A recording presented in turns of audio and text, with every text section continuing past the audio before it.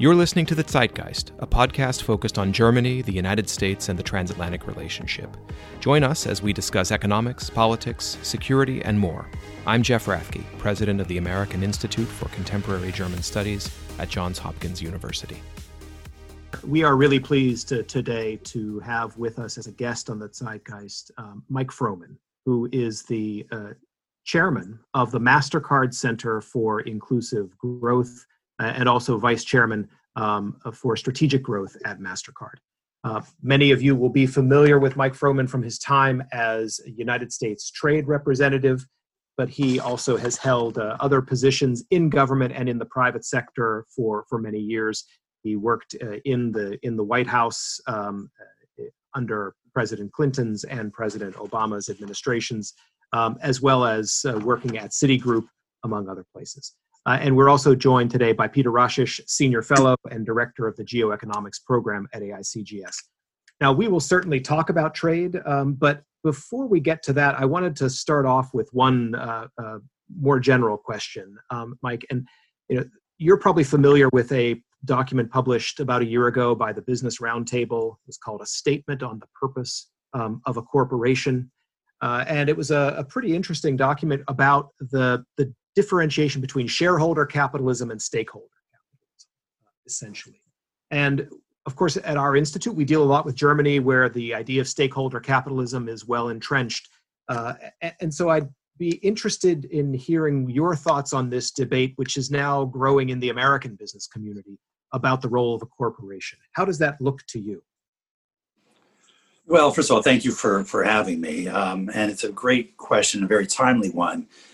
Actually, if you look back a couple years, Larry Fink, the CEO of BlackRock, started in his annual letters urging CEOs to think not just about short-term financial performance, but also about social impact and their role in having social impact. The BRT came out with its statement, and I think all companies, wherever they were on this issue, were very much put to the test with COVID, the collapse of small business, and of course in the United States, the issues around race that emerged over the last several months. To me, I think it's less an issue of shareholders versus stakeholders than it is an issue of short-term versus long-term. In our view, we have a very particular view that it is in our shareholders' interest long-term that we invest, for example, in things like financial inclusion and inclusive growth, that it's good for the markets in which we operate. And when there's an inclusive economy, it will thrive, and we thrive where economies thrive. And similarly, we're very focused on the environment. We've created something called the Priceless Planet Coalition with a number of other companies committing to plant 100 million trees. Our view is that's important to us because it's important to our customers. It's important to attract and retain the best talent, all of which goes to long-term value. Our role with governments and helping governments with their disbursements and their programs to digitize. Again, it's about partnering with them because that is in our long-term interest. So I think the real issue is that oftentimes companies have been focused so much on short-term quarterly financial performance that they've lost sight of the importance of investing for long-term value creation. And that's where I think we all need to be focused.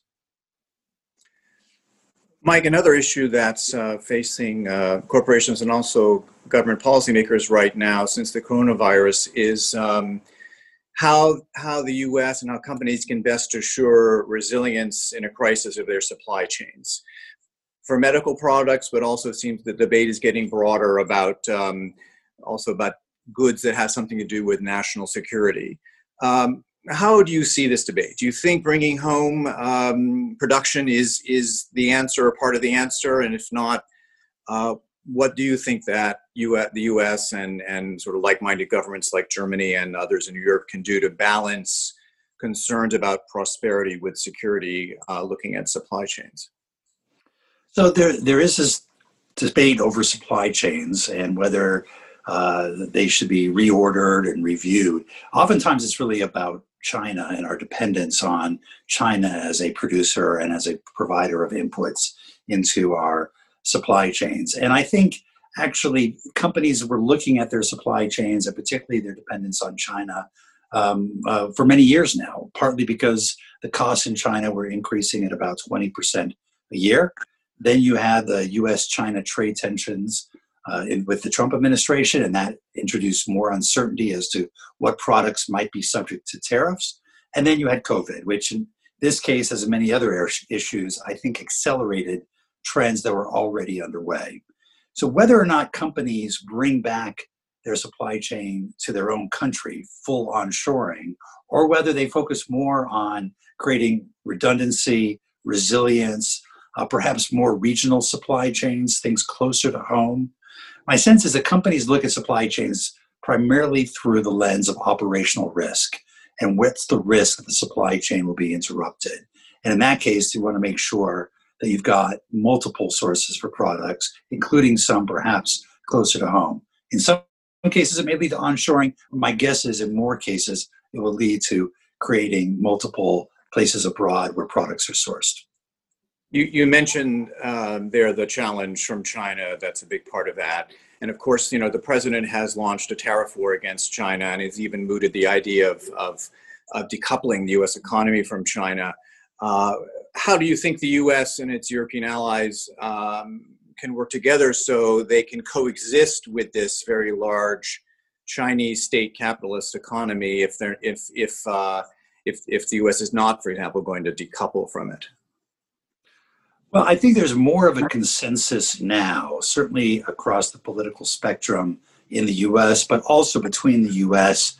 and its major trading partners, including in Europe, about the nature of the challenge of integrating an economy as big and as important as China into the world's rules-based trading system when it follows a very different set of rules. And so there's more coherence, more, I think, understanding across the Atlantic of what the challenge is. There is difference of opinion over the tactics to be used, but I'm hopeful that this could be an area of transatlantic collaboration where the U.S., together with its major European partners, together with others, Canada, Japan, major emerging economies who also have concerns about the distortive effects of certain Chinese policies, I would hope that they could come together and have a common view and use their collective influence to try and put some pressure on China to address its policies and processes. So far, we've sort of gone it alone largely, mostly through the use of tariffs over the last few years. But I would hope that going forward, this could be actually a subject of transatlantic cooperation. Of course, when we look at trade policy, it's not just China that's a challenge and making things difficult. It's also the World Trade Organization, which is, I think, fair to say, in crisis across all three of its principal functions. When it comes to monitoring or negotiation, some of that has to do with China, but when it comes to dispute settlement, a lot of that has to do with the fact that the Trump administration has blocked appointments to the WTO's appellate body. What should the next U.S. administration do to make the WTO great again? I think WTO reform and the importance of updating the WTO and addressing some of its challenges is very much on the agenda, not just for the U.S., but for many other countries around the world now. And you've seen in this process of picking a new director general for the WTO, all of the candidates have expressed their commitment to reform the WTO as the first order of business. So I'm optimistic that there could be progress on this, particularly around issues like the appellate body, where that's an issue that actually predates the Trump administration. The Obama administration also had concerns about the appellate body exceeding its authority. We didn't veto the appointment of every appellate body member, but we did express our concern in a number of different ways. So I think that there are some real issues, legitimate issues, that need to be addressed there. And I'm most optimistic that on the appellate body question, that can be resolved because there's a great deal of interest by China and many of the major emerging economies in seeing the appellate body get back into action. I'm a little less optimistic about the ability of negotiating major trade liberalizing rounds among 164 countries. We've really negotiated only one fully multilateral agreement since the WTO was created, and that was the the trade facilitation agreement back in 2013. But I am hopeful that the coalitions of the ambitious can come together, further the work towards raising standards and defining rules, particularly for new areas like e-commerce and the digital economy, and then open it up and hopefully attract more and more countries who are willing to abide by those rules so that they become closer and closer to a multilateral discipline. And do you think U.S. leadership of that kind of effort you just mentioned is essential for that to have success? I think it is. I think certainly other countries are more willing now than they have been to engage in that conversation about WTO reform, but I think it will take U.S. leadership to really bring the various parties to the table and to get this over the line. Mm-hmm. Mike, when you were U.S. trade representative, you led the U.S. efforts to negotiate a transatlantic trade and investment partnership, TTIP, with the European Union. Now, of course, that didn't conclude before the end of the Obama administration, and the Trump administration has not pursued those talks. But if you look ahead, do you think there's still a rationale for an ambitious U.S.-EU trade deal? We had as a guest for an AICGS event recently, the Director General for Trade, Sabine Weyand at the European Union, and it's a topic that came up. Won't tell you what she said right away, but because I'd be curious to hear your view first. Should that be at the top of the U.S.-EU agenda in the future, or is it something? I'm not sure the politics are ripe in the EU, let alone the U.S., for the negotiation of a comprehensive free trade agreement across the Atlantic. I do think there are a number of particular issues that we could take on together and that would be important to take on together. I think the U.S. and the EU could really take on issues around the digital economy and work through some of the very challenging issues that have been there before, but which I think are actually ripe for resolution. For example, I think one can address the legitimate concerns around privacy and protecting the privacy of individuals in a GDPR compliant way, while still maintaining disciplines around the flows of data that allow for the benefits of data analytics to be brought to the table for individuals and for businesses or for medical research or any number of other issues. And at a time when other countries, again, like China or other major emerging economies, may be trying to define rules around the digital economy that are quite adverse to the values and interests of the U.S. and the European Union, I think there is an opportunity for U.S. and Europe to come together and to try and work through and resolve some of those issues, and then bring others in as well.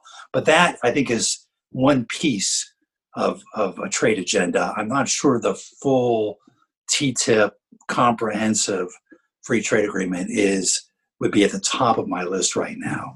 One, because there continue to be a lot of issues that are difficult to resolve and are highly politically sensitive, including things like food safety and concerns around that. But also because I think the politics, in some ways, there needs to be some confidence building between the U.S. and Europe. As we've seen in some of the recent polls, the perception of the United States in Europe right now is far below what it was 4 years ago. And the distrust of the U.S. is much lower than it was. I think it's very hard to take on a project like TTIP at a time when the public is not quite there yet. Right. You mentioned the digital economy, and you seem optimistic that there could be a way to make the sort of the U.S. view and the EU view of privacy work together. Another possible obstacle to an agreement could be an increasing interest that we see in the EU in its own sovereignty, especially its technological sovereignty. They're developing their own cloud, and they've put out some papers on the digital economy, on artificial intelligence. Those are still somewhat in an early stage, but I wonder if the U.S. should be concerned that greater European tech sovereignty somehow would make it harder to work with the United States on common rules and principles, for example, vis-a-vis China, or would you also be optimistic that that can that can be turned to a source of stronger cooperation across the Atlantic? I would prefer that the U.S. and your EU come together, and I should say the UK as well, to look at areas of possible transatlantic collaboration in the technology area, rather than technology sovereignty as being used as an excuse to put up walls between the EU and the United States. I think we share a lot of values. I think, by the way, there's been an evolution in thinking. So when GDPR was first put out there, I think there was a lot of opposition to it in the United States, but I think the concerns about privacy in the United States, we see this in California as just one example, have evolved. And companies like ours, we've committed to taking the consumer elements of GDPR and applying them globally, whether or not they're required. So I think there's been an evolution in the environment that should allow for better collaboration. And I worry that some of the nationalistic tendencies that are behind issues like let's create a localized cloud or let's create technological sovereignty are really at odds with some of the collaboration that could really help advance technological development in Europe as well as the United States. So my hope would be that there would be more of a focus on what are the legitimate concerns, I use privacy as one example, that need to be addressed, and how can they be addressed in a way that doesn't drive a wedge between the US and Europe, but rather helps bring them together and helps position them to have positive influence on the digital economy more broadly. Right. Let me just shift to something a little different. Going back to the public health crisis we're facing, which is also an economic crisis. If you compare now to the period after the global financial crisis, it does seem Germany is taking a different tack. There was a lot of criticism of Germany back then that they weren't stepping up in the right way to really be the leader of a European response to the global financial crisis. And now we see, along with France, that Germany really is pushing for more economic and financial solidarity within the EU as a result of the economic fallout of the coronavirus. How do you see that development within the EU? This, for example, with its next-gen recovery plan. Do you think this deeper EU economic and financial cooperation is good for the EU, but also is it good for transatlantic cooperation on an economic recovery? I think it is. I think you don't hear a reprise of the debate around growth versus austerity that we heard, in 2009, 2010, the rush to shut down elements of stimulus that were necessary to get the economy going again. And of course, we're all facing such an unprecedented health and economic crisis that everybody, I think, is quite focused on using all the tools at their disposal to try to address them. I think it's also good that Europe has come together around the 750 billion euro stimulus plan to help the economy get back on track. That shows that degree of solidarity that perhaps wasn't as evident in the 2008, 2009 period. So I think it's positive both for Europe as it is and also between Europe and the United States. In fact, there hasn't been a lot of coordination among countries. Everyone's sort of been doing their own thing, but all generally in the same direction. And one thing I would hope is that whether it's through the G7 or the G20 or other mechanisms, that there can be more work together to ensure that as these stimulus plans, rescue plans are put in place, first of all, that they're being done in a thoughtful way, that we're thinking through what some of the spillover effects are, for example, of bailing out various industries or subsidizing various industries. We have some coordinated approach on that so it doesn't become an issue of tension, unnecessary tension between the United States and Europe. And when the time comes and the economy is back in shape, that countries can work together, including the emerging economies that will have a very serious debt load to manage to help make sure that that process is managed in a collaborative way as well. Well, you mentioned the G7 and the G20, and I know you were deeply involved both of those during the first Obama administration. Do you think those two fora are useful still? I mean, and I know I ask that because there have been some proposals to try to find some other ways to organize cooperation among like-minded countries, including, for example, the D10, which would kind of expand on the G7 and have a wider group of democratic countries. How do you see the usefulness? Are the G7 and G20 still fit for purpose? Look, I think it all depends on how much the major countries involved in those processes are willing to invest in them. They can be useful mechanisms with the right leadership, but that doesn't preclude the possibility that there might be other groupings of countries that could come together around various issues and be equally, if not more, effective. So, to me, they're off the shelf. There are regular chairmanships that rotate and summits that get scheduled. And so, if the proper leadership is applied, I think they can be useful mechanisms. But there may well be new forums that are also well suited for the current challenges that we face. You may have noticed you have an election coming up in less than a month. There could be some changes.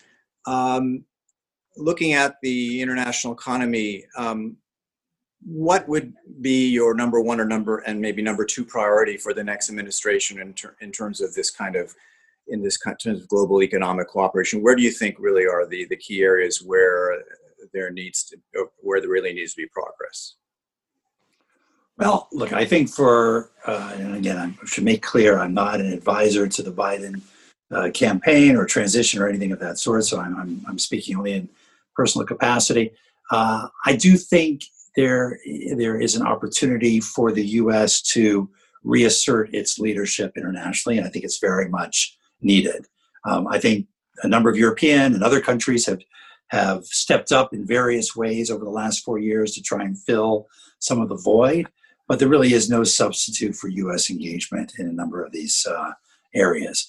First and foremost, I think it's dealing with the health and the economic crisis, including the issues we were just talking about, making sure there is a concerted and comprehensive approach to getting the economies back on track, making sure that from a health perspective, that whether it's therapies, diagnostics, or vaccines, that they are both expedited in their development and manufacturing, but also they're distributed in an equitable fashion as well.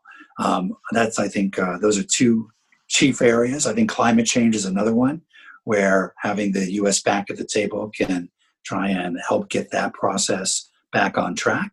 And there are a number of other areas in the foreign policy realm where having U.S. involvement, whether it's around human rights or around security issues, around alliances, I think would be very helpful at this point. So there will be no lack of things for a new administration if Vice President Biden is elected to be focused on.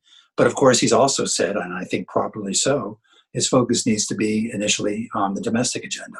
And one thing I think those of us involved in international affairs need to very much keep in mind is we need to make sure the domestic agenda is as robust as possible, because you can't really exercise an international agenda, including around developing trade rules and engaging with other markets, unless you've got the support of the domestic polity. And that means really addressing the issues here that are going to be key to maintaining our strength and competitiveness. It's almost like you wrote the conclusion and the summary to this conversation in that last sentence, Mike Froman. Because we started off talking about global trade dynamics, about the digital economy, about cooperation between the United States and Europe, and also about the role of corporations in society. But I think you're absolutely right that the domestic support and understanding for international engagement, those two things have to go hand in hand. And so I think those are things for us to keep in mind, and for our listeners, I think as well, will appreciate the importance of the domestic agenda and its interconnectedness. So thank you so much for being our guest today. We really enjoyed talking with you. Thanks for having me. So Mike Froman, Ambassador Froman, who was U.S. Trade Representative in the Obama administration and now is the chairman of the Mastercard Center for Inclusive Growth. Thanks for being our guest on the Zeitgeist, and we will look forward to seeing and hearing from all of you and being with you next time. Thanks for listening to the Zeitgeist, a podcast produced by the American Institute for Contemporary German Studies at Johns Hopkins University. Send us your feedback by email to info@aicgs.org or catch us on Twitter, Facebook, and Instagram @AICGS. Don't forget to check out aicgs.org for more information from today's episode. Auf Wiederhören.